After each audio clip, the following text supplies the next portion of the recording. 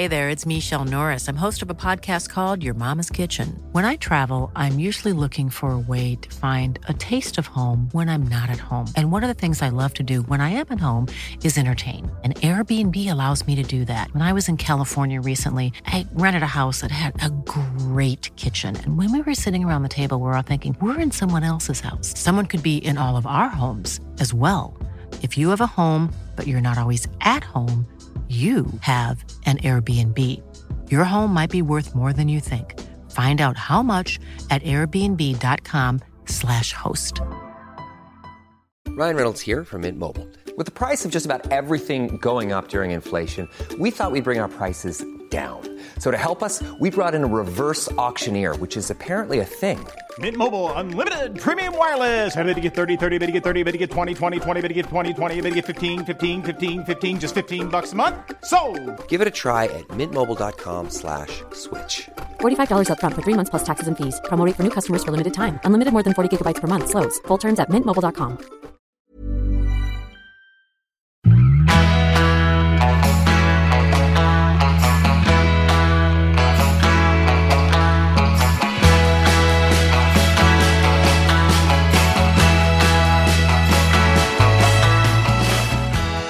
Ny vecka och nytt rykande färskt avsnitt av Träningspodden. Jag som pratar nu heter Lovisa Sandström. Min poddkollega och författarkollega är Jessica Almenäs. Och jag är nybliven 4-boksförfattare. Och Jessica, du är nybliven husägare. Hur stort kan det egentligen vara att samma vecka i våra liv så föds det både en bokbebis och ett husbebis? Eller en husbebis? Ja, det är ju ganska stora händelser i vilket liv som helst, skulle jag säga. Släppa en ny bok och köpa ett nytt hus. Det gör man ju inte jättemånga gånger i livet om man nu inte är som Camilla Läckberg och spottar ur sig böcker liksom. Men jag är helt fascinerad. Hur ska det gå när citypinglan Jessica ska lämna Kungsholmen och ska flytta ut ur storstan? Jag vet inte om jag kan ta till mig det här stora steget i vår historia, Jessica. Alltså, hur ska det här gå till? Ja, men tänk när jag ska sitta och förortspodda i Bromma. Kommer det att kännas annorlunda? Eller hur ska det gå?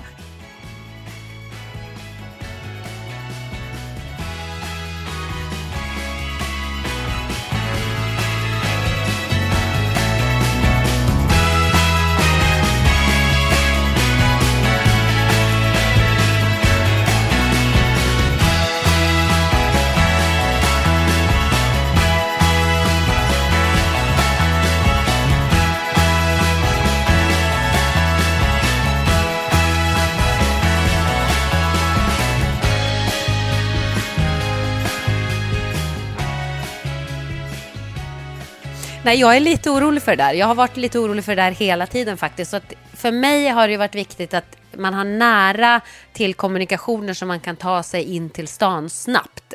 Både för min skull och för min äldsta sons skull som ska fortsätta gå skola på Kungsholmen och träna på Kungsholmen och sådär. Så att det där har ju varit väldigt viktigt för mig. Men jag är ändå orolig. Jag blev nästan lite... Vi har budat på massa hus. Vi har kollat på kanske 30 hus. Och vi har budat på... 30 hus? Ja, jag vet. Men hur många hus kollar man då på samtidigt? Alltså är det under en helg flera hus eller är det ett hus i veckan i 30 veckor? Nej, men normalt sett så är det ju kanske, när man är i husletartagen så kanske man har 2-3 hus på en söndag som man vill åka och kolla på. Men vi hade en sån här monstersöndag för ett tag sedan när vi var och kollade på, jag tror vi kollade på 8 eller 9 hus på samma dag. Då var det ganska stressat. Jag hade gjort ett schema och skrivit upp så här, okej, nu ska vi till den gatan, sen ska vi till den gatan, vi får ta så här lång tid på oss i det huset, så här lång tid på oss i det huset. Så jag typ stod och trampade och drog i Patrik när han pratade för länge med mäklaren och sånt. Bara, vi måste vidare, vi måste hålla schemat. Så det var ju en ganska galen söndag. Men ja, totalt har vi nog kollat på 30 hus och kanske budat på en 4-5 stycken. Men det är väldigt svårt att vinna budgivningar. Det är nästan omöjligt skulle jag säga. För det är alltid någon annan som vill ha huset lika mycket eller mer än vad man själv vill. Och det är alltid någon annan som har mer pengar och har satt sin gräns högre och sådär. Så att man hinner ju flytta in i huset och sen får man raskt flytta ut igen i tanken. Så, jag blev nästan förvånad när vi fick det här huset. Då var det bara så här, va? du skämtar, vann med budgivning. Vi måste åka och skriva jättefort innan någon annan hinner lägga ett bud. Men vet de andra om att de budar med Jessica Almenäs? Nej, det tror jag inte. Sånt här får man ju inte veta förrän efter budgivningen. Då kan man ju få ett protokoll på vilka andra som har budat och så att man ser att det är äkta personer som finns. Och då tror jag de känner sig ändå rätt trygga om de ser att här la Jessica Almenäs ett bud. För då tänker de så här, det är ingen bulvan som de har hittat på då. Det här kan man ju kolla upp att den människan finns och existerar. Det är ingen mäklare som är anmäld för ett sånt bud, för det är svårt att hitta på ett mer känt namn att dra till med när man ska liksom låtsas att någon har budat och man fejkbudar upp priset på ett hus. Ja, men det hade varit ganska roligt. Tänk om de mäklare bara hade dragit till med så här, ja, där la Jessica Almenäs ett bud, Filip Hammar la ett bud, sen la Carina Berg ett bud. Folk som ser den listan, de bara vad hände här? Ja, nej, det känns spännande. Så vi flyttar in strax innan jul faktiskt, i mitten av december. Så då kommer jag med att lämna en rapport på hur det känns det här med att sitta där ute i förorten. Om jag överlever eller om vi flyttar tillbaka inom ett halvår. Är det ett renoveringsobjekt eller är det bara att ta med sig möblerna och flytta in? I princip bara att flytta in. Det enda vi ska göra är att vi ska flytta på en vägg och vi ska bygga en walk-in closet i mitt sovrum. Jag hade det som krav när vi skulle flytta. Jag ska ha en walk-in closet. Också.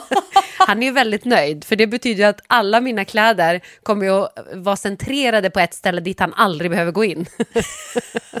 Så det är ju väldigt bra. Och skor och sånt där. Jag följer en serie på Netflix som jag är väldigt inne i den serien och jag är väldigt fascinerad. Den heter Gypsy. Men och, den har jag sett. Nej, men... jag har sett hela serien. Jag sträcksåg den när jag satt här och ammade några av Sams första veckor. Och Patrik var borta på träningsläger. Du vet, jag kunde se 4 avsnitt i rad. Jag laddade ner sån här offline mode på Netflix när jag skulle flyga. Jag har ju varit i Spanien över helgen. Och jag älskar att man kan downloada så att det är offline och så kan man kolla på flyget. Och då kom jag på mig själv med att flyga ut med armarna. Du vet så som en bebis gör när den sover, så kommer något så här kraftigt ljud. Ja. När apreflexer att den faller ner från trädet, armarna slår ut. Och det var jag och mina armar som slog ut när jag kände, gud, det här är så jobbigt. Jag fick sån ångest, kröp i hela kroppen. Så jag var tvungen att komma upp ur flygplanstolen, upp mot taket på flygplanet. För jag bara kände så här, jag måste härifrån. Det här är så obehagligt och obekvämt. Hur långt har du kommit? Har du sett hela? Nej, jag har bara ett par avsnitt kvar. Och alltså till och med nu, klockan är 1, det är onsdag, det är våran podddag. Och jag har en hemmavecka. En hemmavecka, det är ju jätteovanligt för mig. Men mittemellan helg i Spanien och en helg i Alingsås och åker ner och föreläsa på fredag, samma dag som den här podden släpps, så har jag flera hemmadagar. Jag bara jobbar hemifrån och sen har jag kvällsevent ute på stan. Och när jag skulle äta lunch då, hemmalunch, det är så här lyxigt också att kunna välja i kylen och det är ingen matlåda eller restauranglunch. Och då gjorde jag min bästa lunch, det är ju nämligen frukost. Ja. Så jag äter frukost till lunch, tar fram min stora iPad, den är lika stor som en dator. Och så sätter jag på halvvägs in i näst sista avsnittet av Gypsy och sitter till lunch och kollar samtidigt. Men jag kan ju säga så här att serien tar ju en lite oväntad vändning, kan man ju säga, i de allra sista avsnitten, framförallt i det sista. Och vet du vad som är irriterande? För att när jag hade sett sista avsnittet, direkt går jag in och googlar, när kommer säsong 2? Ja. Det blir ingen säsong 2. Nej, de har lagt ner serien. Och jag vill så då måste du fantisera precis som hon. Då... Ja, men det irriterar mig så mycket. Jag tycker inte om att hitta på slut på historier själv. Jag blir galen på filmer där man inte riktigt får veta hur det går. Eller böcker, du vet, där det bara så här, sluta mitt i någonting. Så irriterande. Du kommer också bli irriterad, jag lovar. Ja, men då, vi kan ju skicka ut det till våra lyssnare. Gypsy, väldigt intressant och jättefascinerande. Men jag skulle komma fram till var att i hennes walk-in closet, då har ju hon sina cigg högst uppe på hyllan där i garderoben. Ja, och jag kan också, för er som gillar mode och sådär, så Naomi Watts, hur hon klär sig i den här serien Gypsy, alltså hon är min höstinspiration, kan jag säga. Riktigt, riktigt snyggt. Men Lovisa, när vi ändå pratar om, nu pratade vi om serie, film, och så kommer vi in på böcker och så kommer vi in på din bok. Och du har ju haft releaseparty för din senaste bok som jag glömde bort med min babyhjärna. Ja, men Jessica, jag hade inte förväntat mig något annat. Nej, men alltså, Jag det hade var så blivit sjukt. paff om du hade kommit ihåg det. För jag skulle ju gå på handbollsmatch efter din releasefest. Så att jag hade ju liksom planerat in det här. Och sen när jag kommer hem från handbollsmatchen ganska trött med 3 ungar, stuvar in dem och får dem i säng och så. Scrollar Instagram och så ser jag bara så här bilder från din fest. Och nej, hur kunde jag missa det?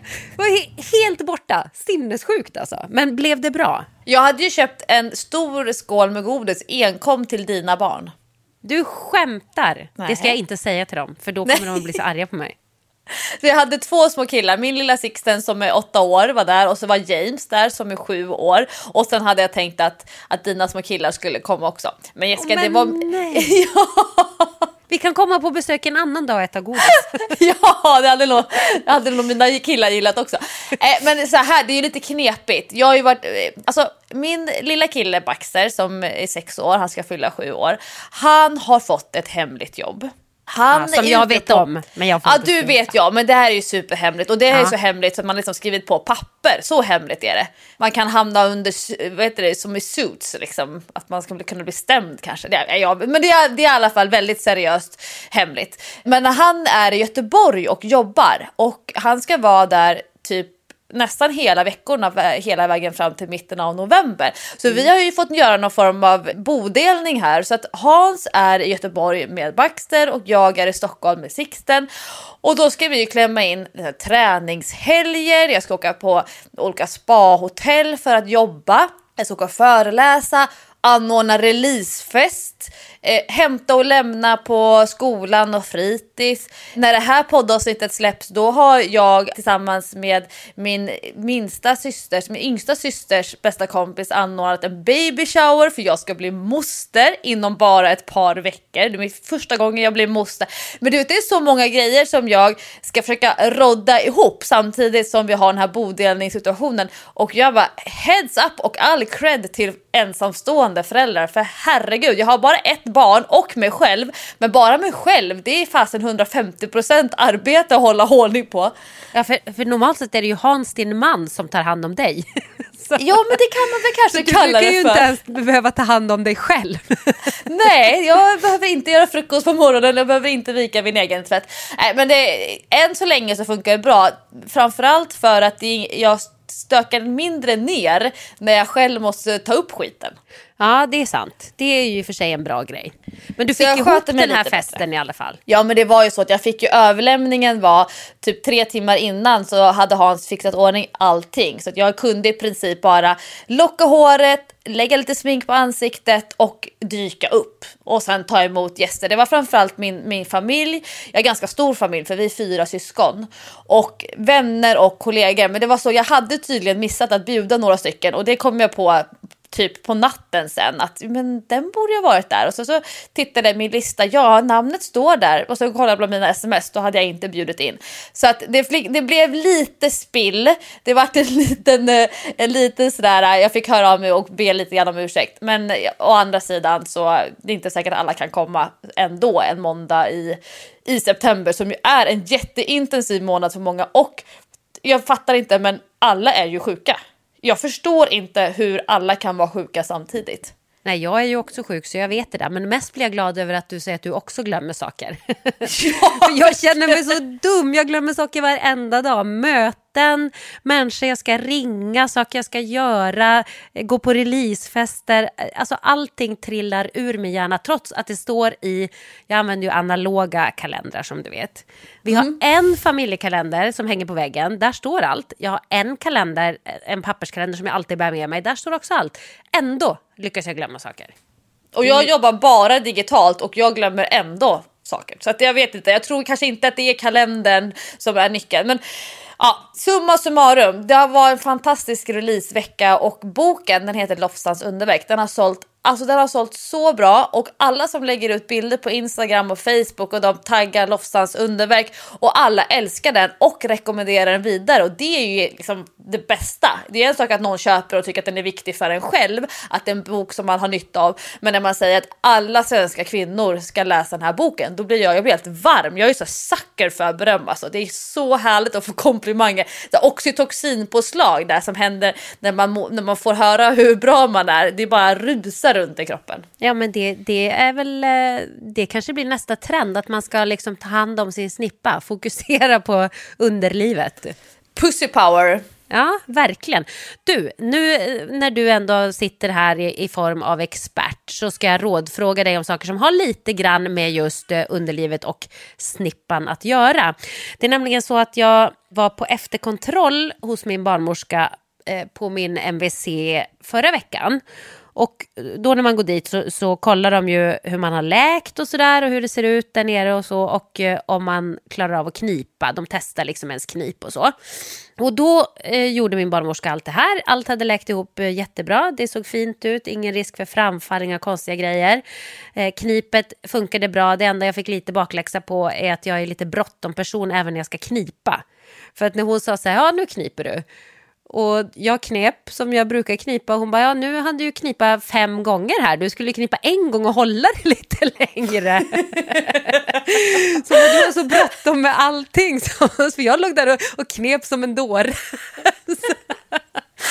Ja, i alla fall. Så hon sa att jag skulle träna på att köra lite längre knip här hemma. Men knipet funkade och magmusklerna hade gått ihop relativt bra, antar jag. För det hade hon inget att anmärka på.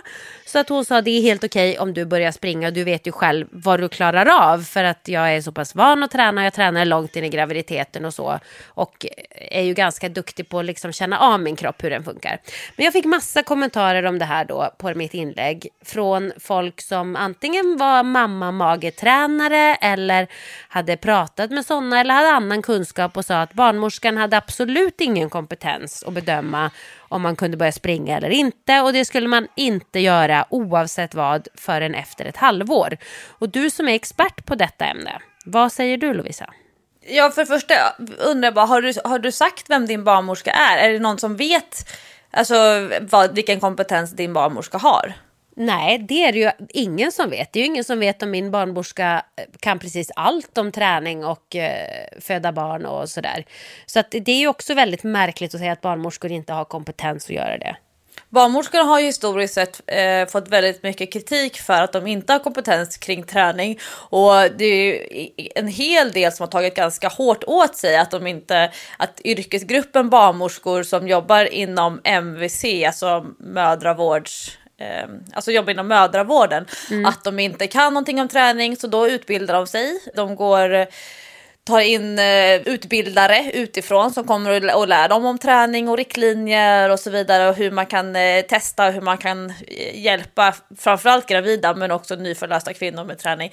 Så min bild är att barnmorskor har shapat upp sig ganska så hårt, framförallt den yngre gruppen av barnmorskor som kommer när det gäller kompetens kring träning. Men det kan ju vara att det är selektivt från min sida. Min andra reflektion är att det är skillnad på vilka generella riktlinjer man ger, där man säger att säger man 6 månader till exempel, och då vet man tänker man så att ja, men då kan alla börja springa. Sen är det kanske några som hade kunnat börja springa tidigare, men då är man i alla fall safe. Ja. Jag kan ju säga att jag möter kvinnor som kanske har fått barn för 12 månader sedan och som inte bör springa. Ja, men jag tänker att det där måste ju vara otroligt individuellt. Och det måste ju vara i princip omöjligt, även om man nu är certifierad mamma-magetränare, som en del som har kommenterat säger sig vara. Så har ju de aldrig träffat mig. De har aldrig träffat mig, de har aldrig sett min kropp. De vet ju inte hur jag har tränat innan eller hur jag känner mig eller någonting annat än det de kan läsa sig till på Instagram. Ja. Och alltså, då, det måste vara väldigt svårt att göra en individuell bedömning utifrån det. Exakt.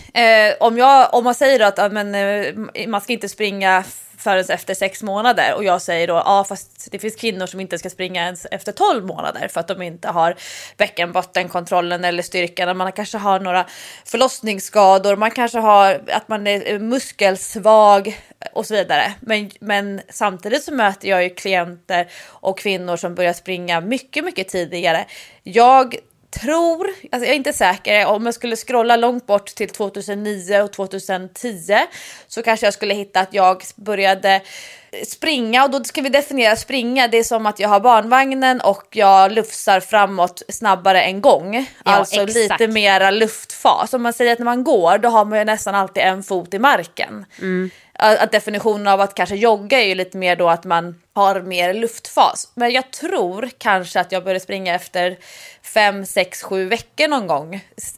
Periodvis inuti en promenad. Att jag i vissa sekvenser, framförallt i uppförsbackarna. För uppförsbackar är lite snällare att springa i för bäckenbotten än platta underlag. Det är anledningen till varför jag började springa tidigt, för det är ju jättetidigt. Det är ju framförallt för att barnmorskan tittar på bäckenbotten, bedömer den, undersöker den, testar olika typer av knip, känner att magmusklerna har gått ihop och kollar att inte har någon diastas, att man kan kontrollera bålen, att man kan kontrollera löpsteget, att inte ha haft ett träningsuppehåll. För de flesta gravida kvinnor som sen föder barn så innebär det att man i alla fall haft 3-4 månader minst med träningsuppehåll. I ditt fall och i mitt fall så kanske det var 5, 6, 7 dagar som var träningsuppehåll. Och med träning kan ju då innebära att man gör aktiveringsövningar, knipövningar och promenader och så vidare. Men det är klart att det är bra att det finns en generell riktlinje om 6 månader. Men jag skulle säga att många kan börja springa tidigare än så, och många kan inte springa efter 6 månader. Så jag gillar ju att individer ger individuella riktlinjer till individer. Men när vi pratar om stora grupper, då är det större. Men jag funderade på vad jag själv hade lagt ut om min egen träning om jag hade fått barn idag. För när jag födde mina barn, då hade jag ju blogg och jag hade inte Instagram, för det fanns inte, men jag la ju på Facebook och så vidare. Och jag var ju väldigt öppen med att jag sprang tidigt och loggade och berättade mycket, mycket mer om min egen träning då. Framförallt för att jag använde min blogg och Facebook som lite som en dagbok, och mycket för min egen del. Jag hade ingen professionell attityd till mina sociala medier då. Nej. Jämfört med som jag idag upplever att mina kanaler är till för någon annan. Så när jag lägger ut någonting personligt eller privat, då kan jag bara för att jag tycker att det är roligt. Men jag skulle ha svårt att dokumentera min egen vardag för min egen skull. Då använder jag hellre stängda konton för det. Men jag hade ju inte kunnat dölja att jag var ute och sprang om jag hade fött för, låt säga, 8 veckor sedan. Folk hade ju känt igen mig på stan om jag kommer springandes med barnvagn. Och så hade det börjat kanske snicksnackas. Och då hade jag ju varit tvungen att berätta att jag sprang. Och då var frågan hur mycket brasklapp jag skulle kunna lägga, eller hur mycket reservation var jag tvungen att lägga för att folk inte skulle 1. Bli stressade av det själva, eller 2. komma med välmenande råd som att den personen kan mycket om ett ämne och vill berätta för mig hur saker och ting ska gå till. Jag tycker att du är modig när du säger att du lägger ut att barnmorskan har sagt till dig att du kan få börja ut och jogga. Men jag hade nog varit tvungen att göra det jag med, för att det hade ändå kommit fram. Men det är ju knepigt med att vara publik och behöva ta ansvar för alla andras reaktioner, folk som inte har att göra med din bäckenbotten eller mage. Så att det är lite knepigt. Jag är ju mycket mer för individuella upplägg om det är en individ som man pratar med. Men pratar man med stora grupper, då måste man vara mycket mer generell. Ja, men det var också någon som skrev till mig att det är många som inspireras av dig och tror att de också kan börja springa då efter 8 veckor. Men just därför försöker jag alltid vara tydlig med att det här handlar ju om mig, om min kropp. Jag tränar mer än gemene man, och jag tror att jag känner min kropp bättre på att tyda signaler än de flesta andra. Just för att jag håller på så mycket med träning. Jag pratar jättemycket med dig, vi skriver böcker. Man blir ju ganska insatt vare sig man vill eller inte. Jag har liksom genom åren lärt känna hur min kropp fungerar ganska bra. Bättre än de flesta, skulle jag säga. Så att jag försöker vara tydlig med att det här gäller ju mig. Det här är ju inte något jag rekommenderar andra att göra. Utan man måste ju kolla med sin barnmorska vad gäller de bitarna. Och sen också om man vänder sig till en PT som man kan träffa och liksom göra en utvärdering, eller en mammamagetränare eller vad man nu gör. Men inte att andra ska liksom följa på mina rekommendationer. Nej, och sen så jag tror att det handlar om en definitionsfråga. Om du säger att du ska börja springa, då tror jag på riktigt att folk ser framför sig hur du med dina långa Gazelle fashion show ben är ute och springer mil runt Kungsholmen på 55 minuter. Ja, det kommer ju inte att hända. Och det måste jag ju verkligen klargöra nu i podden när jag har möjlighet. Jag kommer ju att börja med att springa kanske springa 2 minuter, gå 1, eller springa 5 minuter och gå några minuter, eller kanske springa 1 kilometer eller 2 kilometer. Jag kommer att börja väldigt lätt och långsamt. Och det sa ju också min barnmorska till mig så här: känner du att du börjar läcka, inte kan hålla tätt och sådär, då får du ju backa tillbaka. Då är det för tidigt att börja. Så att det får man ju ta ansvar för själv. Det är ju inte så att jag bara, klartecken till att springa, nu lägger jag mig i maratonträning här dag 1. Så kommer det ju inte att vara. Nej, och just det där med progressionen, alltså att man börjar på en nivå. Jag menar, du har ju kört step up på stepplåda, step up på box, alltså att jobba med kraftigt frånskjut, att sätta ner foten, att jobba med riktningsförändringar. Det är ju inte så att inte du har jobbat med stötar mot bäckenbotten upprepade gånger under en halvtimme i gymmet. Nej. Alltså det är ju som att det blir så här att aktiviteter att ut och springa, att det är den stora röda korset över. Det är ju mycket mer flytande så. Men en annan sak som jag tänkte på, alltså att det här med vad som händer om du börjar läcka, eller nu behöver vi inte prata om Jessica Almenäs snippa här. Alla ser framför sig här. Men om man börjar läcka när man löptränar, det kan ju vara ett test för att nu var det för hög belastning. Det innebär inte att det är någonting som man testar varje gång. Alltså när man ska ut och börja röra på sig efter att man har fått barn, för många kvinnor läcker ju även när de börjar gå efter att ha fött barn. Och jag vill inte att man upprepade gånger tränar sig till läckage under träningspass. Det ska inte vara någonting som man använder som en indikator på... Nej, exakt. Och det får inte vara så att passen alltid tar slut med att man börjar läcka. Och det är det jag menar med att jag har ju klienter som möter, de är ju inte mina klienter, de får inte vara mina klienter och bete sig så samtidigt, då gör vi slut. Eller så skickar de in i träningsprogram och uppföljning och kanske till och med in i vården. Men det finns ju tjejer som har barn som är 2-3 år och som alltid springer med trosskydd, och de har aldrig kollat upp ifall det är något fel på bäckenbotten, om de är svaga, om de behöver träna upp sin teknik när de kniper. För många tjejer tror ju bara att det handlar om att vara svag eller stark. Men det kan ju också handla om att vilken teknik använder jag, vilken ordning kopplar jag på musklerna i bäckenbotten. Och om du måste springa med trosskydd och ditt barn är 3 år gammalt, då måste du styra upp det. Om du springer intervaller och du alltid den sista intervallen i dina löppass kissar på dig för att du är för trött, då måste man kolla upp det. Man måste styra upp det, man måste ta ansvar för det. Så att symptomfri löpning som känns bra, som är under kontrollerade former, som har en progression, alltså det behöver man inte vara så orolig för. Men är det så att man har faktorerna emot sig, till exempel en överviktig kvinna som har fått barn, som har haft träningsuppehåll, kommer att ha tuffare jämfört med en normalviktig kvinna som har haft träningsuppehåll och fött barn. För övervikten i sig utgör en extra risk. En diastas utgör en extra risk. Ett framfall utgör extra risk. Ett navelbrock utgör extra risk. Träningsuppehåll, extra risk. Det finns så många fler faktorer än att jag har fött barn. Ja, vad bra att du redde ut det där, för det kändes som att det var ändå ganska viktigt. Jag ville gärna komma med en kommentar där. Jag ska ju säga det också, att det kan vara så att jag är lite lättretlig nu när jag sover så dåligt och min hjärna inte funkar och sådär. Så att man ska kanske inte ge sig in i de värsta diskussionerna med mig just nu. Jag tror inte att jag är den bästa diskussionspartnern. Men du, Lovisa, det här är spännande. En revolution inom träningsbranschen. Mirakelpillet som ersätter träning har jag läst om i veckan. Är detta sant? Då är det ju många som sitter och ropar hurra! Kanske inte våra lyssnare, för de gillar ju att träna.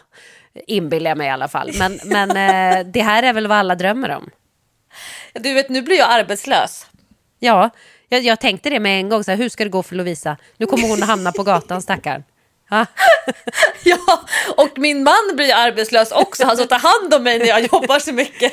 Ja, och vem ska vi skriva böcker till nu då? När man bara kan ta ett piller. Vi kan bara skriva heminredning, hur man inreder en villa i Bromma. Precis. Ja, vi får byta spår helt enkelt. Ja, men det var ju verkligen den stora rubriken den här veckan. Det är om det här mirakelpillret som gör att man inte behöver träna. Nyhetsmorgon hade till och med typ få magrutor med hjälp av medicin. Det var någon sån där rubrik på sitt inslag om det här.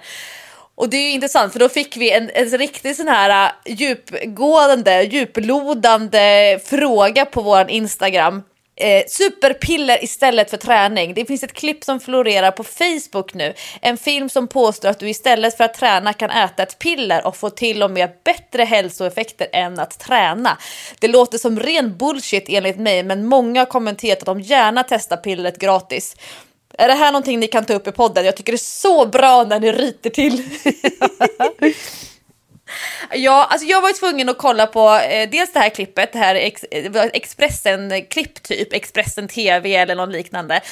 Och Nyhetsmorgon hade ett inslag där Jenny Alvesjö och Peter Jihde pratade om pillret, och sen så intervjuade de en kollega till mig, en branschkollega tror jag det kallas för när man jobbar i samma bransch, som heter Jessica Norrbom. Och hon är, jag tror att hon är, nu ska jag säga hennes titel. Hon är ju så här medicin, undrar om inte hon är doktor till och med. Alltså doktorerat i typ muskelfysiologi eller alltså jättehög nivå när det handlar om kropp och träning. Så det är inte bara en PT eller läkare, utan hon är verkligen en riktig stjärna när det gäller kropp och träning. Hon har för övrigt kommit ut med en helt ny bok typ den här veckan som heter Frisk utan flum. Det har jag varit med och skrivit en liten text om på framsidan om man är nyfiken på den. Men då var en intervju med henne. Jag har henne som kompis på Facebook, och jag tror att hon typ var i Spanien också när hon skulle, precis som jag, när hon skulle intervjuas. Så hon var med på länk med ett litet headset och satt i en sån här, där man ser på bakgrunden att det här var inte det var ingen svensk villa i Bromma som var inredd så. Okej. Men där de frågade henne just vad innebär det här pillret för träningsmänniskor? Vad kommer vi kunna göra med det här pillret? Och det var så intressant för att pillret ska vara som ett nytt läkemedel, och det ska vara ett kemiskt ämne som härmar kroppens egna reaktioner, och så ska de skapa samma effekter som träning ger även om man sitter stilla. Och Peter Jihde, han är väl ändå så här lite jag har någon bild av att han tränar ganska mycket. Jag kommer ihåg när vi hade barn på minisats för massa år sedan samtidigt och gick och tränade. Han var rätt bra form. Ja, han ser ju ut att vara i bra form, så jag skulle gissa att han tränar. Ja, men det känns då så. Så då blir jag alltid nyfiken, för vem är målgruppen för ett sånt här piller då? Och det som Jessica då, hon hade läst på lite grann om den här studien och berättade att den är gjord på möss, och det är ju faktiskt så.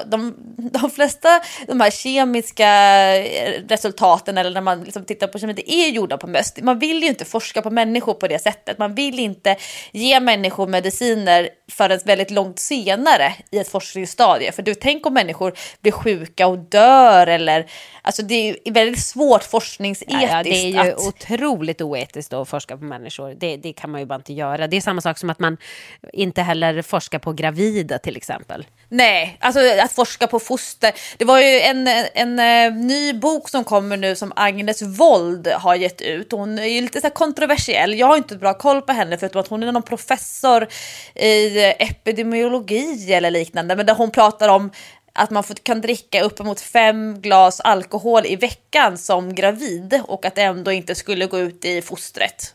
Ja, men Agnes Wold, hon har en del bra grejer tycker jag, och en del grejer som jag inte alls håller med om. Hon är ju till exempel ingen träningsfantast. Hon menar ju att det är ju inte alls bra. Och det går fel på, det kan jag säga er. Ja. Nej, men där håller jag ju inte med. Många saker håller jag inte med henne om. Men en del saker som hon lyfter fram är ju vettiga. Ja, men det är ju just det, man vill ju inte forska på gravida kvinnor för att tänk om fostret blir skadat, tänk om mamman blir skadad. Men det vore ju så hemskt det här när det står liv på spel. Men i alla fall, den här mirakelpillerstudien, den är gjord på möss.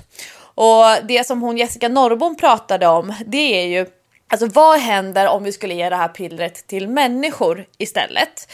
Till exempel, vilka biverkningar kan vi få när vi kemiskt stimulerar hormoner som kroppen själv kan producera med hjälp av träning? Hon hade kollat på just det, men vad är det man verkligen har kommit fram till? För jag tror att det här blir lite viskningsleken. Ja, alltså okay. det är någon som snappar upp ett sån här pressutskick eller pressmeddelande eller liknande, och sen så blir det viskningsleken fram till att det hamnar i tv eller i en tidnings eller Expressen och liknande. Så då har man så dragit det så hårt åt ett håll. För det man hade sett i den här studien på de här mössen, det var att när de fick det här pillret och sprang, så kunde de springa lite längre innan de gick in i väggen. Ja. Alltså, du måste fortfarande röra på dig för att få ut effekten av pillrets magi, eller vad man ska kalla det för. Så ja, det men jag tror att det var så här att de vill ta fram det här pillret för att man ska kunna ge det till människor som inte kan röra på sig av sjukdom eller som är rörelsehindrade. Jag tror inte att det är tänkt att vara för vanliga människor, om man säger så. Nej, som är lite lata och inte vill träna. Jag tror inte att det är det som är hela poängen. Men ja. Men det var det man hade kommit fram till. Alltså resultatet av studien, det var att mössen som springer kan springa lite längre. Alltså att uthålligheten ökar. Och att det var inte i första hand så att de mössen som inte rörde på sig alls blev mycket mer vältränade. Utan det var att när man redan ligger på en viss nivå så kanske man kan öka lite till. Men det som Jessica också pratade om i inslaget, det var ju att det här är ju bara en av hundratals mekanismer som sker när vi tränar och rör på oss. Du och jag pratar ju mycket om att vi känner oss gladare, vi känner oss starkare, vi blir mer lösningsorienterade, vi får distans till problem, vi får en ökad muskelmassa, vi får starkare skelett. Alltså det finns ju så många mekanismer och effekter av träning som man missar om man tar ett piller för att öka uthålligheten som en frisk, normal människa. Så att det är ju det blir exakt samma sak som när man utesluter livsmedel och börjar äta tillskott och börjar äta så här vitamin. Alltså när du slutar äta, jag vet inte, men något livsmedel som innehåller mycket vitaminer, och då måste du ta ett vitamintillskott. Och då ser du att men det här vitamintillskottet, det innehåller också de här mineralerna. Och då tänker man ännu mindre på att då måste man äta livsmedel som innehåller de mineralerna. Det blir en ond cirkel där man får brister och måste kompensera med tillskott för att man slutar äta livsmedel som innehåller naturligt. Och det är väl samma sak med träning, att man missar många andra fördelar med träning om man börjar då i någon form av science fiction-anda om 20 år medicinera istället för att träna. Men det som jag tänker på, det är ju det finns ju redan piller som är prestationshöjande. Det finns redan medicinska preparat, kemiska preparat som ökar vår muskelmassa lite till när vi tränar. Det finns redan piller som gör att vi bränner mera fett, att vi har en högre förbränning. Det kallas ju för doping. Ja. Precis, anabola steroider och grejer. Anabola steroider, fettförbrännande tabletter, amfetamin. Alltså det finns ju hur många droger som helst som gör att vi presterar bättre i träning. Men de har ju fruktansvärda biverkningar som gör att vi mår skitdåliga och i princip kan bli självmordsbenägna eller dö. Alltså att man får en förstorad hjärtmuskel. De här kroppsbyggarna som dör när de är 35 år gamla när de har tagit väldigt mycket. Så att jag menar, det finns ju redan piller och prestationshöjande tabletter som man ju inte ska ta för att de är ju inte lagliga. Nej, och plus att de är inte lagliga, men sen så har de ju också biverkningar som man absolut inte vill ha. Jag fattar inte hur man kan utsätta sig för risken att dö när man är i en hjärtinfarkt när man är 35 bara för att man har lust att ha lite mer muskler. Det låter ju sinnessjukt i mina öron. Ja, det är då man byter ut snip bootcamp till ett snopp bootcamp trots att man är kvinna. Det händer grejer även på den regionen, kan jag säga. Hur vet du det? Jag har ingen erfarenhet. Det är när klittan blir som en liten snopp istället. Perfekt, man har både och. Hey, I'm Ryan Reynolds. At Mint Mobile, we like to do the opposite of what Big Wireless does. They charge you a lot, we charge you a little. So naturally, when they announced they'd be raising their prices due to inflation, we decided to deflate our prices due to not hating you. That's right. We're cutting the price of Mint Unlimited from $30 a month to just $15 a month. Give it a try at mintmobile.com/switch. $45 up front for 3 months plus taxes and fees. Promo rate for new customers for limited time. Unlimited more than 40 gigabytes per month. Slows full terms at mintmobile.com. Hey, it's Ryan Reynolds, and I'm here with Keith, co-star of my upcoming film, If, only in theaters May 17th. Do you want to tell people the big news? All right, I'll do it. Sign up now and you'll get unlimited for $15 a month and 6 months of Paramount Plus Essential Plan on us. mintmobile.com/switch. Upfront payment of $45 equivalent to $15 per month. Unlimited over 40 gigabytes per month. Face lower speeds. Videos at 480p. Active Mint customers by 531.24 get 6 months of Paramount Plus Essential Plan. Auto renews after 6 months. Offer ends May 31st, 2024. Separate Paramount Plus registration required. Terms and conditions apply if rated PG.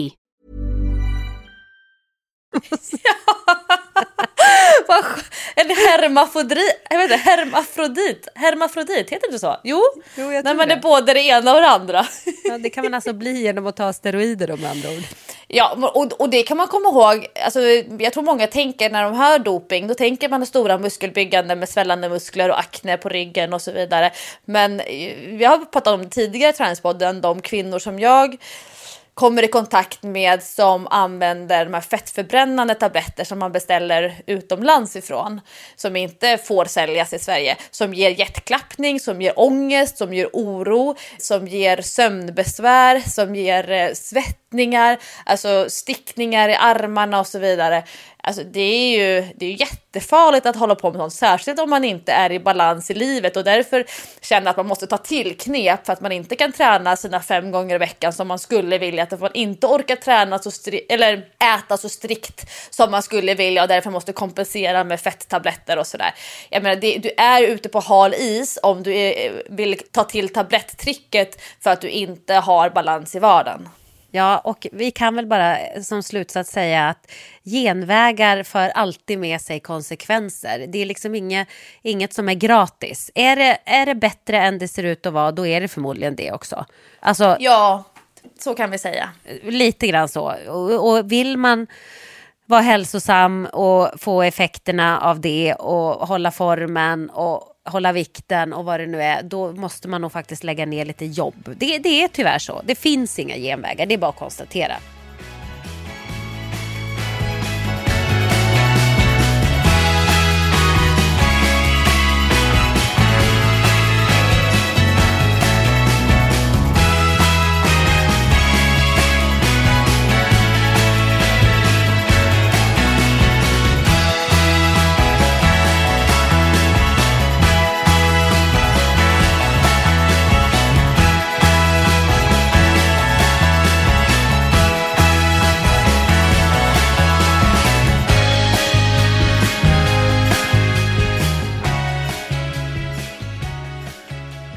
När vi ändå är inne på hormoner och grejer, så har vi faktiskt fått en hel del frågor om det på sistone, och jag tänkte det kunde vi prata om, för att vi vänder oss oftast till kvinnor som är i barnafödaråren, kan man säga, som tränar. Vi pratar ju ganska mycket om graviditet och eftergraviditet och hur man ska träna prestationsinriktat och lite sådär. Men vi har fått frågor från flera stycken som är lite äldre. Bland annat från en kvinna som skriver: jag vet att ni oftast riktar in er på lite yngre kvinnor än mig. Jag blir 50 nästa år, men jag älskar er podd. Tror jag lyssnar på alla avsnitt och skulle bli väldigt glad om ni tog upp klimakteriet. Hur kroppen förändras, hur man ska tänka med träning, hur man ska tänka på kosten. Och det här är ju intressant. Det känns inte som att vi har pratat om så många gånger i Träningspodden. Nej, det har vi inte. Men jag har faktiskt lagt ett helt avsnitt i min nya bok om just klimakteriet och framförallt då kopplingen till snippan, alltså till träningen. Många kvinnor som kanske har tränat regelbundet under hela sin vuxna, vad heter det, vuxna ålder, vuxna tid. Hela sitt vuxna liv kanske. Hela sitt vuxna liv. och har egentligen inte förändrat någonting. Men plötsligt så får man ont i nacken när man är på jobbet. Man orkar inte sitta med god hållning på sin arbetsplats. Plötsligt får man problem med bäckenbotten. Man har alltid kunnat lyfta tunga saker. Man har alltid kunnat springa snabbt och hårt. Men får problem med bäckenbotten. Jag har inte förändrat någonting. Varför får jag nu plötsligt ont i nacken? Varför får jag nu plötsligt problem med urinläckage? Ja. Och det här är ju ett område, precis som det här kommer det feministiska tugget igen. Kvinnors hälsa är inte så intressant att forska på. Det är svårt att forska på kvinnor för att vi är så oregelbundna. Vi kommer in i tonåren, vi går i puberteten och sen har vi ägglossning typ varje månad och menstruation och sen föder vi barn och vi är gravida och sen kommer in i klimakteriet jämfört med en man som går in i puberteten och sen så hyfsat jämn i ganska många år. Då är det mycket lättare att sätta dem under bevakning och faktiskt mäta saker. Ja. Och det här får ju konsekvenser. Jag brukar säga det att när man pratar om så här hur Sveriges manliga befolkning, så pratar de om deras hälsostatus och hur vältränade de är och så vidare. Och då är man ofta, använder man siffror från dåtid, alltså hur männen var in shape när de mönstrade. Då får man ett jättestort statistiskt underlag. Och när man pratar om kvinnor då och säger så här, men så här vältränade är de, eller så här mycket väger de, eller så här lever de. När får man reda på saker om kvinnor i väldigt stora grupper? Jo, när de skrivs in på mödravårdscentralen, när de skrivs in som gravida, då mäter man dem och man väger dem och man mäter SF-måttet och man vill veta vilka rökvanor de har, hur mycket socker de äter och så vidare. Ja. Och sen så släpper man ju dem liksom fria. Det är inte så salutogent, det är inte särskilt positivt att egentligen fånga upp en kvinna som grupp eller kvinnor som grupp och mäta saker på dem. Det är när de är ett undantagstillstånd, alltså är gravida. Då är de intressanta. Då ska vi säga så här: du måste se över här dina sockervanor, eller nu nu börjar det bli lite för tung här. Det kan vara dåligt för fostret och bla bla bla. Istället för att vad har ni funnits och tittat på kvinnors hälsa tidigare i mitt liv eller sen då? När jag har fött mina barn, jag är 35 år gammal, vad händer med min hälsa då? Vad händer med kvinnors hälsa? Vi ser att typ nästan dubbelt så många, eller jag vet inte, men det är ju sån här statistiskt alldeles för många kvinnor som är sjukskrivna för utbrändhet jämfört med män i samma åldersgrupp. Kvinnor är mer utsatta för det. Kvinnor diskrimineras ju på ganska många sätt när det gäller hälsa, och det här med att man får nog räkna med lite förlossningsskada, eller man får nog räkna med att må lite dåligt när man går in i klimakteriet. Men vad då räkna med? Ja, nej, men det är ju så sjukt. Det är precis som också att vi ska räkna med att det följer biverkningar med de flesta preventivmedel. Och det ska vi använda under nästan hela vårt vuxna liv för att männen ska slippa, höll jag på att säga. Det är ju också sinnessjukt. Det borde ha gjorts mycket mer forskning på det. Eller PMS till exempel. Ni får bara acceptera att ni får må skitdåligt och gör er ovän med halva världen en vecka varje månad. Och går upp 5 kilo i vikt den veckan också. Ja, nej, men så är det bara. Det är bara att köpa. Köp läget. Ja, och det här, jag blir oerhört provocerad kring sånt här. Ja, alltså det kryper ju kroppen.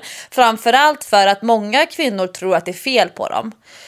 De tror att det här är ett individuellt problem, att de känner sig ensamma i det. Och så ibland så blir det sån här upprop på Facebook eller något blogginlägg som kommer och så säger vi måste prata mer om det här, och så pratar alla om det i 2 dagar och sen så dör det ut. Medan vi som jobbar med de här frågorna varje dag, vi kämpar ju på lite grann i uppförsbacke för att vi kan fastställa okej, det här är en kvinna som har problem, men vi vet inte riktigt var kan hon få hjälp? Var kan någon fånga upp henne?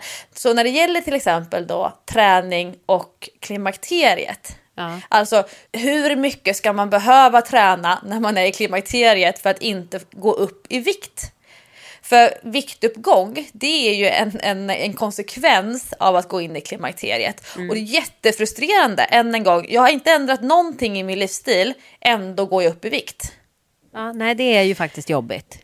Och det man kan tänka på, det som är liksom det vi får lära oss, vi som utbildar oss inom träning, det är vikten av att jobba med stötar mot skelettet. När man säger att kvinnor är överrepresenterade i äldre åldrar med fallskador. Alltså kvinnor ramlar och bryter ben, armar, handleder, slår axeln ur led och så vidare. Och just det här med skelettskador och benskörhet, det kan ju låta så jävla fjantigt när man pratar om det eller när man läser om det. Alla vet det, men det är superviktigt, för det kan vara det som avgör huruvida man överlever eller inte när man ramlar som ganska tidig, gammal människa. Alltså, man behöver inte vara särskilt gammal för att få jättestora men av att falla och bryta sig någonstans. Nej, men det hör man ju jätteofta från folk med äldre släktingar eller familjemedlemmar sådär, som säger att men hon var ganska pigg, så ramlade hon och bröt lårbenshalsen och då gick det så snabbt utför. Och sen så tog det väldigt kort tid och så var personen borta liksom. För att det är ju en klassiker när man bryter någonting på äldre dag. Allting bryts ner så himla snabbt, verkar det som. Ja, och just det där med att kroppen hamnar i en liten så här nedbrytande fas, det kan man ju hämma. Man kan bibehålla en status med hjälp av jogging, med hjälp av hopp och styrketräning. Alltså att man helt enkelt belastar skelettet med muskulärt arbete och med stötar. Så det värsta man kan göra under klimakteriet, hur dåligt man än mår, det är att sluta röra på sig. Och många tycker och upplever att det känns meningslöst att träna för jag får inga resultat. Men resultaten är inte någonting som vi kan känna eller se, utan det är någonting som vi bygger på insidan, och då pratar vi verkligen på insidan när vi säger att det handlar om bentäthet inuti skelettet. Så att det är lite grann att man tränar för att bibehålla snarare än för att nå superresultat. Ja, alltså ibland kommer såna här filmer på Facebook där man ser riktigt såna här superwomen i USA som är så vältränade, 65 år gamla, hur mycket muskelmassa som helst, och så kommer det så här att hon började träna när hon var 50. Och det är klart att det finns såna undantag, men det är ganska så svårt att bygga muskelmassa när du är i klimakteriet eller efteråt. Så att jag tror att man får nog nöja sig med om man kan bibehålla en status. Men det hänger också jättemycket ihop med kosten. Alltså att äta eller dricka kalciumrika produkter, och sen så kan man ju då se över sitt D-vitaminintag. D-vitamin är ju en av få vitaminer som jag säger att man behöver tillskott av. Så det och speciellt där vi bor här uppe i Norden, där vi knappt ser solen, känns det som ibland. Här och många kvinnor som har späkt sig, alltså att späka sig det är nästan som en sån här, kanske en 50-talist-trend, men nu är ju 60-talisterna inne i klimakteriefaser om man tittar på generation för generation. Men många 50-talister, de har ju använt ett helt liv åt att späka sig. Och där inne, att späka sig, så som jag använder det verbet, det innebär ju ofta att inte äta ordentligt, att vara lite för mager. Det är snyggt när nyckelbenen syns och så vidare, men det hänger också ihop med vissa hälsorisker när man kommer in i klimakteriet. Men jag pratade med min kille om det här häromdagen faktiskt, vad man ska tänka på med kosten när man blir äldre. Och visst är det väl också så att man ska se till att man får i sig tillräckligt med protein? Ja, det där är jätteintressant. För man har sagt att det är viktigt att barnen får i sig protein, för de växer så mycket och deras muskler behöver proteinet för att kunna bygga på sig. Och så säger man till vanliga människor i medelåldern eller då mitt i livet att ni behöver inte vara oroliga för att få i er tillräckligt protein. Vill man bygga muskler så kan man lägga på 2 gram protein per kilo kroppsvikt och dygn. Alltså väger man 60 kilo så kan man äta 120 gram protein per dygn och känna så att jag får i mig tillräckligt. Och då ligger vi överkant. Det kan vara så att ner mot 1,2 gram protein per kilo kroppsvikt. Det här kan man behöva hjälp med att räkna. Men 1,2 kan vara tillräckligt. Men nu har vi riktlinjer och rekommendationer som säger att ju äldre du blir i princip, desto större proteinbehov har du. Så det är inte dåligt att äta lite extra kött eller att äta lite extra de här vegetariska och veganska proteinkällorna med bönor och linser och liknande, för att du har ett ökat proteinbehov som äldre än vad du har mitt i livet. Så det kan man faktiskt ta åt sig, att se över hur mycket protein äter jag.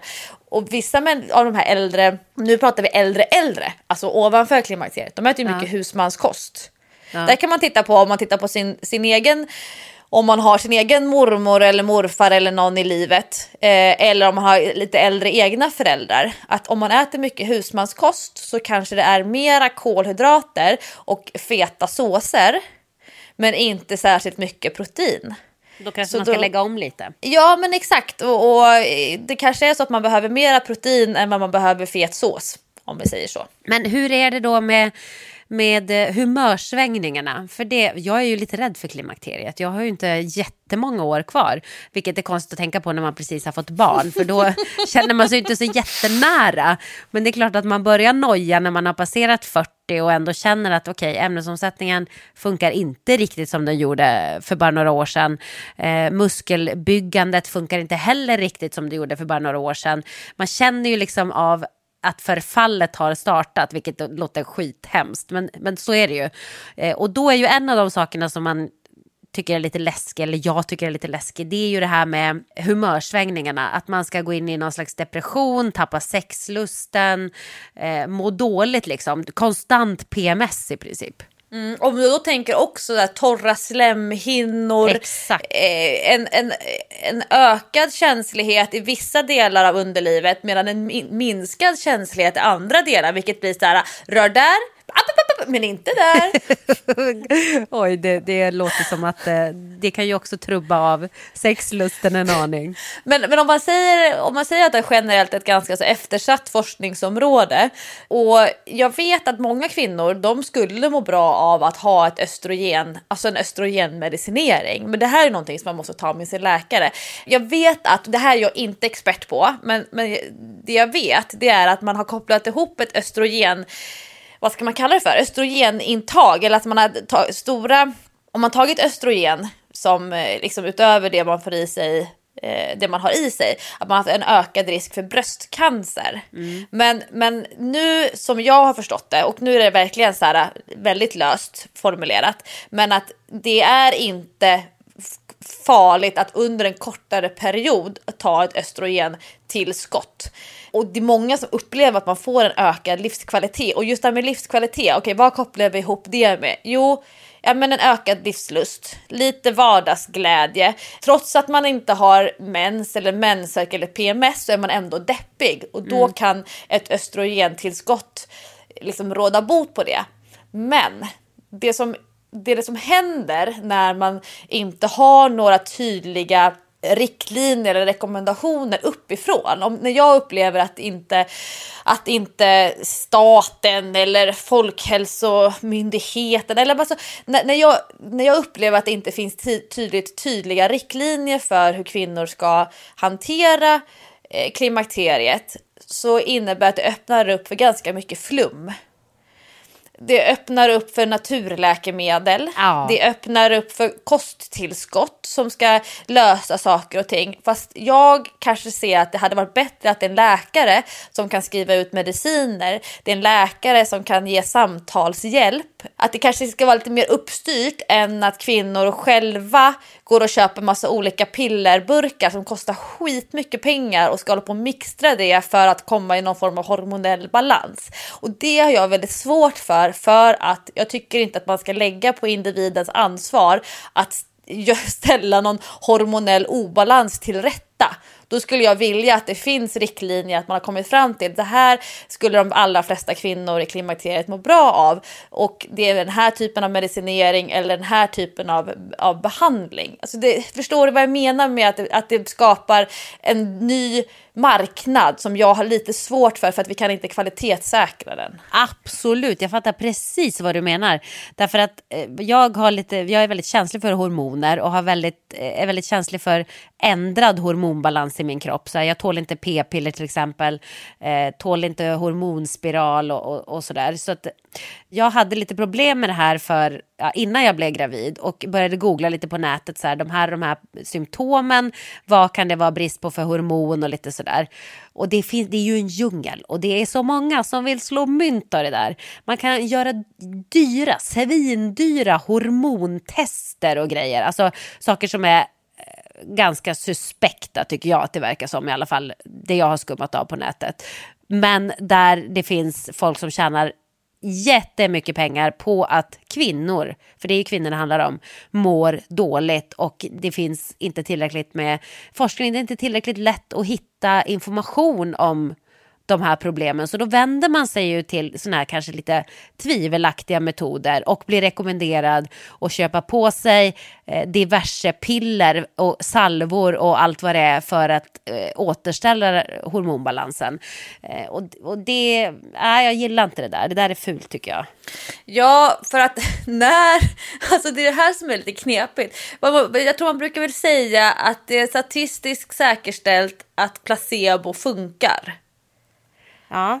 Alltså att vi vet att människor som tror att de får behandling, de blir bättre. Ja. Så man kan ju inte heller ta ifrån människor att de upplever en förbättring, att de mår bättre, att de har mindre symptom, att de får mindre vallningar, de sover bättre, de känner sig gladare och så vidare. Det är väl jättebra. Poängen är ju att man ska må bra. Men om någon annan skor sig på den här osäkerheten och frustrationen som man som kvinna då känner när man inte fattar vad det här beror på, vad man ska göra åt det, det blir ju fel tycker jag.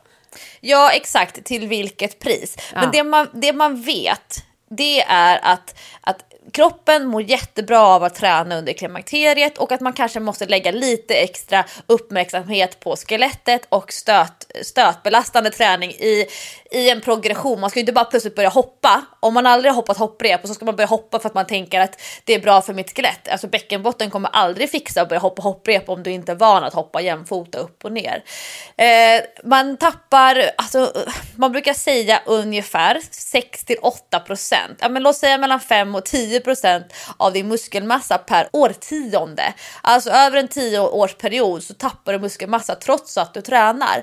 Och det kanske inte är någonting som man märker i knäböj som man tränar en gång i veckan, eller att man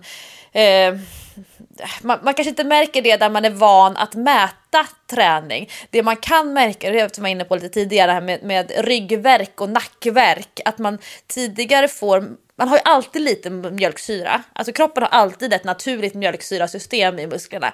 Men man kanske känner tidigare att mjölksyran kommer i axlarna, att det börjar värka, att man tappar hållningen. Och de delarna, det är också beror på en minskad muskelmassa, det är en minskad styrka. Så att, som du sa, att bibehålla kan vara ett jättebra mål. Men då måste man ju veta, okej, hur tränar jag för att bibehålla en nivå? Kanske inte prestationsinriktat, utan ska träna just 3 gånger i veckan. Hur lägger jag upp en träningsplan för att fortsätta vara motiverad till att träna 3 gånger i veckan? Hur många månader då? Jo, resten av livet. Ja. Alltså du förstår, det är ju ganska frustrerande för en människa som är van att sätta upp 6 veckors mål kanske tidigare. Ja, men jag tror att man ska försöka se på träning som en naturlig del av ens liv. Att det blir någonting som är ungefär som att äta, sova, gå på toaletten. Ja, men du vet, att det är ett naturligt, en naturlig del av livet. Att i vissa delar av livet då kanske man tränar mer prestationsinriktat och vill springa maraton och man vill lyfta tunga vikter och sådär. Men jag tror att man ska tänka att träning, det är något som jag alltid måste ha med mig. Och att det kanske inte alltid är någonting som man gör för prestation, utan att man gör det för att ha högre livskvalitet, leva längre, må bättre. Och att det hänger också ihop med att inte röka, inte dricka så mycket alkohol, att sova ordentligt, att röra på sig och att utöver då att träna och att vistas mycket utomhus. För att vi pratar ju ändå om välmående och att så här, ett subjektivt uppskattat välmående. Alltså att klassa sig själv som lycklig. Att kryssa i långt bort i skalan 9 eller 10 på en skala. Hur bra mår jag? Och då handlar det inte om att okej, nu tar jag 40 kilo knäböj. Utan mycket handlar om hur mycket ro känner jag i kroppen i min vardag. Och då är det ju mycket mer komplext än att säga att det bara skulle vara östrogennivåerna som är problemet. Så att det finns jättemycket man måste jobba med på det här området. Men å andra sidan, de riktlinjerna vi har, det är att träna, röra på sig, ta hand om sig och så att man alltid kan prata med sin läkare om man känner att man behöver hjälp på medicinsk väg. Ja, alltså om du och jag hade ännu lite bättre koll, då skulle vi börja forska på sånt här, Lovisa. Jag trodde du säger att vi skulle bli statsministrar eller någonting. Ja, men det borde vi bli. Vi skulle kunna bli hälsoministrar. Han blev ju utbränd, våran stackars hälsominister. Usch, Ja. Det säger väldigt mycket om vårt samhälle idag, tycker jag. Det är nästan lite obehagligt. Men det tror jag att vi hade gjort bra. Obegränsat med pengar och bara berätta för människor hur de ska leva optimalt för att må så bra som möjligt. Du förstår vilket enkelt jobb, Jessica. Ja, det kan inte vara ett dugg svårt. Och jag ser framför mig hur du kommer in där med barnvagn och 2 barn extra hand i hand till riksdagen. Och så ska du stå där och plädera där nere i talarstolen. Ja, nej men alltså... Hur svårt kan det vara, tänker jag? Nej, jag skojar, men jag fattar att det är skitsvårt att vara minister och vara med, sitta i riksdagen och allt möjligt. Men jag tänker ändå att hälsan borde få mer utrymme. Det är så himla viktigt för våra liv. Och apropå det, när man tänker på hälsa, fattar du hur någon överhuvudtaget kan röka längre? Alltså jag fattar inte folk som röker. Jag fattar inte. Hur kan man göra det? Jag blev helt paff när vi var på flygplatsen i Barcelona i söndags när vi skulle flyga hem. För tittar man på de här svenska cigarettförpackningarna så är det ju det är väldigt köttiga varningar. Alltså det är de här öppna såren, det är lungor som man får se på bild, så hur de ser helt ruttna ut. Men på cigarettförpackningarna på flygplatsen i Barcelona, då var de inte avidentifierade, utan då var det typ antingen var det skådespelare eller typ alltså någon sån här typ en fotomodell som gör icke-reklam för cigaretter. Men man såg liksom ansiktet, man såg människorna, det var liksom riktiga lik som låg på bårar som de hade fått. Nej, men det var så konstigt. Så man såg ju ansiktet. Ja, men det kan ju inte vara... Jag kan inte tänka mig att det är riktiga människor som de har fotat på bårhuset. Det måste ju vara någon form av skådespelare eller liknande. Men det blev så taget det här när man säger att det här är en kvinna som är 35 år gammal som de vill använda som avskräckande exempel. Hon lever fortfarande. Eller en man, 65 år, som ligger med en sån här lapp runt tån i bårhuset som ska in. Ja, jag blev helt... och du var tvungen att stå och titta där. Så jag hade inte köpa parfym och jag hade inte köpa med mig choklad hem till barnvakten. Jag var bara tvungen att stå och kolla på de här bilderna. Men med allt man vet om rökning och vilka effekter det har på hälsan, alltså jag fattar inte hur man kan försvara beslutet inför sig själv att fortsätta röka. Jag fattar inte det. Men apropå att sluta röka, jag har tagit med mig en lyssnarfråga som handlar om förändring. Ja. Många av de mejl och meddelanden som vi får, det handlar just om hur ska jag börja? Alltså många av våra lyssnare verkar ha väldigt mycket tankar och idéer om hur de skulle vilja leva, hur man skulle vilja träna, hur man skulle vilja att ens vardag ser ut. Men att det liksom saknar det här sista steget till att börja göra. Är du med på vad jag menar? Ja, verkligen. Jag är svindålig på det där själv så. Det känns som att den klassiska träningspodden-lyssnaren är väldigt bra på att vända och vrida på olika scenarion, på att analysera, och nu använder jag ett lite negativt ord eller negativ klang, att älta. Ja. Så jag har sammanställt en lista som jag kallar 5 steg till förändring. Och nu kommer den kloka och visa Lovisa fram här. Kloka och visa Lovisa, det rimmade också. Vad härligt. Ja, men Ja, men jag tror att ett problem till att man inte lyckas förändra sig eller rutinen eller vanan eller det man vill börja skapa, det är att man håller på och vänder in och ut på saker. Att man är så komplex i att försöka formulera sig på att ta reda på vad som är bäst, vad som är mest optimalt, vad som är mest effektivt istället för att göra. Och att göra, det kan ju vara att ta en promenad eller att göra sina knipövningar eller att välja sallad istället för pizza. Men man har liksom man tänker så mycket på problemet att man inte ser framför sig att där var ju görandet. Jag missade görandet. Den möjligheten, vad säger man på engelska, opportunity, den försvann för att man var så inne i sitt huvud på att vända och vrida. Ja, jag fattar.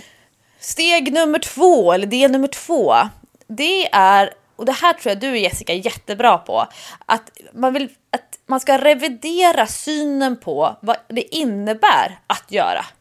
Ja, det får du förklara. Om jag ska kunna svara på om jag är bra eller inte. Ja, men att göra, det kan vara att springa milen. Ut och springa milen. Det är att springa, att göra löpning. Men om man reviderar synen på vad det innebär att göra, så kan det också vara 20 minuters promenad. Många har en bild av hur det bästa att göra ser ut. Det ska vara på ett visst plats, det ska vara på gymmet, eller det ska vara utomhus på gräsmattan, det ska vara en viss klädoutfit, det ska vara en viss tid på dagen, en viss dag i veckan. Man har en bild av hur det ser ut när man gör, istället för att revidera, hur skulle att göra kunna se ut just nu för mig? Och människor som går igenom graviditeter eller förlossningar, som byter liv på något sätt, till exempel genom att flytta ihop med någon, byta arbetsplats, byta arbetstider. Då måste man revidera synen på, vad innebär det att göra på den här platsen för mig just nu i mitt liv? Så att man inte lever kvar i någon förväntan på hur det ser ut och hur det måste vara när man gör. Ja, jag fattar. Det där har jag faktiskt blivit väldigt bra på. Jag var ju inte så bra på det förut, men det som har hänt i mitt liv de senaste åren har liksom tvingat mig till att bli bra på det där. Nummer 3. Och det här är, nu är jag hård, men det här är ju den vanligaste bortförklaringen eller orsaken till varför människor säger att de inte kan göra. Det är för att man inte tar 100% eget ansvar för att göra. Ja. Man skyller på sin partner, sin kollega, sin chef, på barnet, på hunden, på hyresvärden, på tanten på ICA, på busschauffören, på schemaläggaren. Det finns alltid någon annan som gör att du inte kan göra. Ja, just det. Det finns ingen annan som kan ta ansvar för ditt eget görande än du själv. Nej, exakt. Nummer 4. Det är jätteviktigt att man har klart för sig varför det är viktigt att göra. För om du inte har förstått syftet, om du inte vet vad det här kommer innebära på kort sikt och på lång sikt, så minskar motivationen. Så att vi hade ett helt avsnitt som vi döpte till rannsakan. Ja. Alltså, varför är det viktigt för mig att göra? Du har en jättebra plan, Jessica, och klart för dig varför dina promenader, varför din 30-mila promenadsutmaning är viktig att göra. För du får ju en belöning i sista, när du är klar. Precis. Ja, men det där är ju superviktigt. Det snuddar ju verkligen vid det där rannsakan som vi pratade om. Ja, och det sista steget till förändring. Om du inte kan göra det första steget idag, så är det inte realistiskt att kunna göra förändringen. Alltså, du måste kunna bryta ner ditt görande till att ett steg ska tas idag. Om det kräver att du måste ha köpt ett gymkort, om det kräver att du måste ha köpt skor, om det kräver att du måste ha barnvakt, om det kräver att någonting måste falla på plats innan du kan börja, så är det inte realistiskt på sikt. Vill du börja träna, så kan du resa dig upp nu och göra 10 knäböj. Vill du börja springa, så skulle du kunna redan idag ta reda på, vilket program kan jag följa? Du måste kunna börja idag för att det ska kunna vara realistiskt. Om du säger att du måste börja imorgon, att du måste göra någonting annat innan du kan börja, då är det för långt steg fram. Då är det inte realistiskt på längre sikt. Nej, men det där är ju också en klassiker, att man alltid tänker så här, men jag börjar på måndag. På måndag börjar jag. Så jag fuskar med det här nu tills på måndag, för då sätter det igång. Jag känner alltid med folk som tänker så, och jag själv också ibland, att det här kommer inte att hända. Det där kommer inte att hända. Ja, på måndag ska du börja med ditt hälsosamma liv. Yeah, right. Du kanske håller ditt hälsosamma liv till tisdag. Sen börjar du igen nästa måndag. Alltså, så blir det ju ofta. Det känns som att du och jag har nästan som ett upprepande mantra i Träningspodden. Att det bästa du kan göra, det är att välja själv. Att välja idag. Att lyckas med det du tar dig an idag. Det är så tråkigt att misslyckas. Det är så tråkigt att börja om. Det är så dåligt för självförtroendet. Det är sorgligt att känna att man inte kan, att man inte räcker till, att man inte når sitt mål.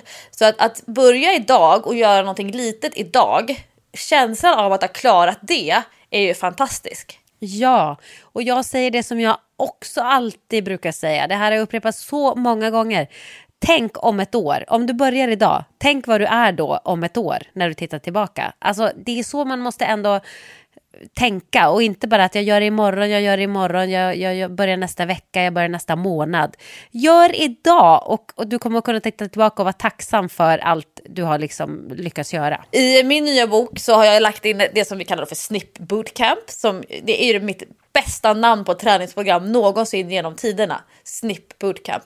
Och om det är så att du kniper 1 minut, du börjar nu, så kniper du 1 minut, och så kniper du 1 minut imorgon, och så kniper du 1 minut i övermorgon.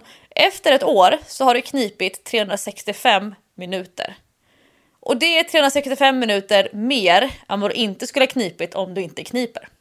Det är ju det där jag menar. Det är ju det som Jack, min son, var inne på förra avsnittet av Träningspodden också. Om du går i trappan varje dag, okej, det är 3 trappor från nedre botten och upp till oss. Men gör jag det varje dag, det blir ju skitmånga trappor som jag har gått då i sånt fall. 3 gånger 365, det är ju 1000 trappor. Och då behöver det inte vara 20 våningar 2 gånger i veckan. Och så gör man det bara i 2 veckor på raken. Precis. Utan just det här kontinuiteten. Och med de orden kanske vi ska stänga igen Träningspodden den här veckan med alla visheter som Lovisa har delat med sig. Ja, visa Lovisa. Istället, men det blir bra programkomplement till veckans almanäsa. Ja, men verkligen. Visa Lovisa och veckornas almanäsa. De tar liksom utgångspunkt i lite olika sinnesstämningar. Kanske man kan säga. I veckans avsnitt av Träningspodden så har vi pratat om löpträning efter graviditet, att springa eller icke springa och skillnaden mellan individuella råd och generella riktlinjer. Ja, men vi har ju också pratat om mirakelpillret istället för träning, som vi kom fram till att det var en diss. Tummen ner tyckte jag och Lovisa. Vi har också pratat om träning, kost och hälsa i klimakteriet. Och 5 steg till förändring från Visa Lovisa. Ja, hoppas ni tar med er något av det. Allt kanske inte passar in på alla, men något litet frö hoppas jag att vi har kunnat så hos er även denna vecka. Stort tack för att ni lyssnar på Träningspodden. Fortsätt skicka era frågor. Fortsätt skicka inspiration och feedback så att vi har någonting att mundiarea om varje vecka. Ja, vi älskar er och tack för att ni lyssnar. Nu får ni ha en riktigt trevlig helg. Puss, puss! Snipp, snipp!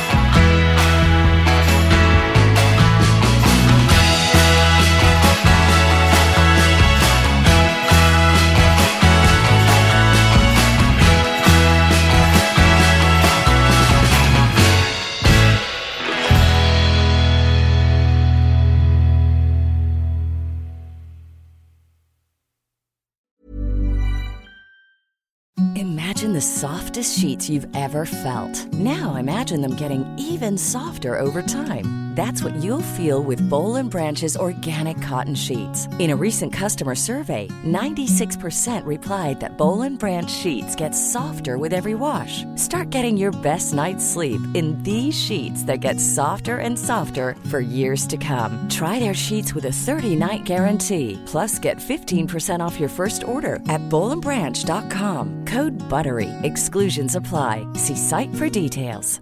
When it comes to your finances, you think you've done it all. You've saved, you've researched, and you've invested all that you can. Now it's time to take those investments to the next level by using the brand behind every great investor, Yahoo Finance. As America's #1 finance destination, Yahoo Finance has everything you need, whether you're a seasoned trader or just dipping your toes into the market. Join the millions of investors who trust Yahoo Finance to guide them on their financial journey. For comprehensive financial news and analysis, visit yahoofinance.com. The #1 financial destination, yahoofinance.com.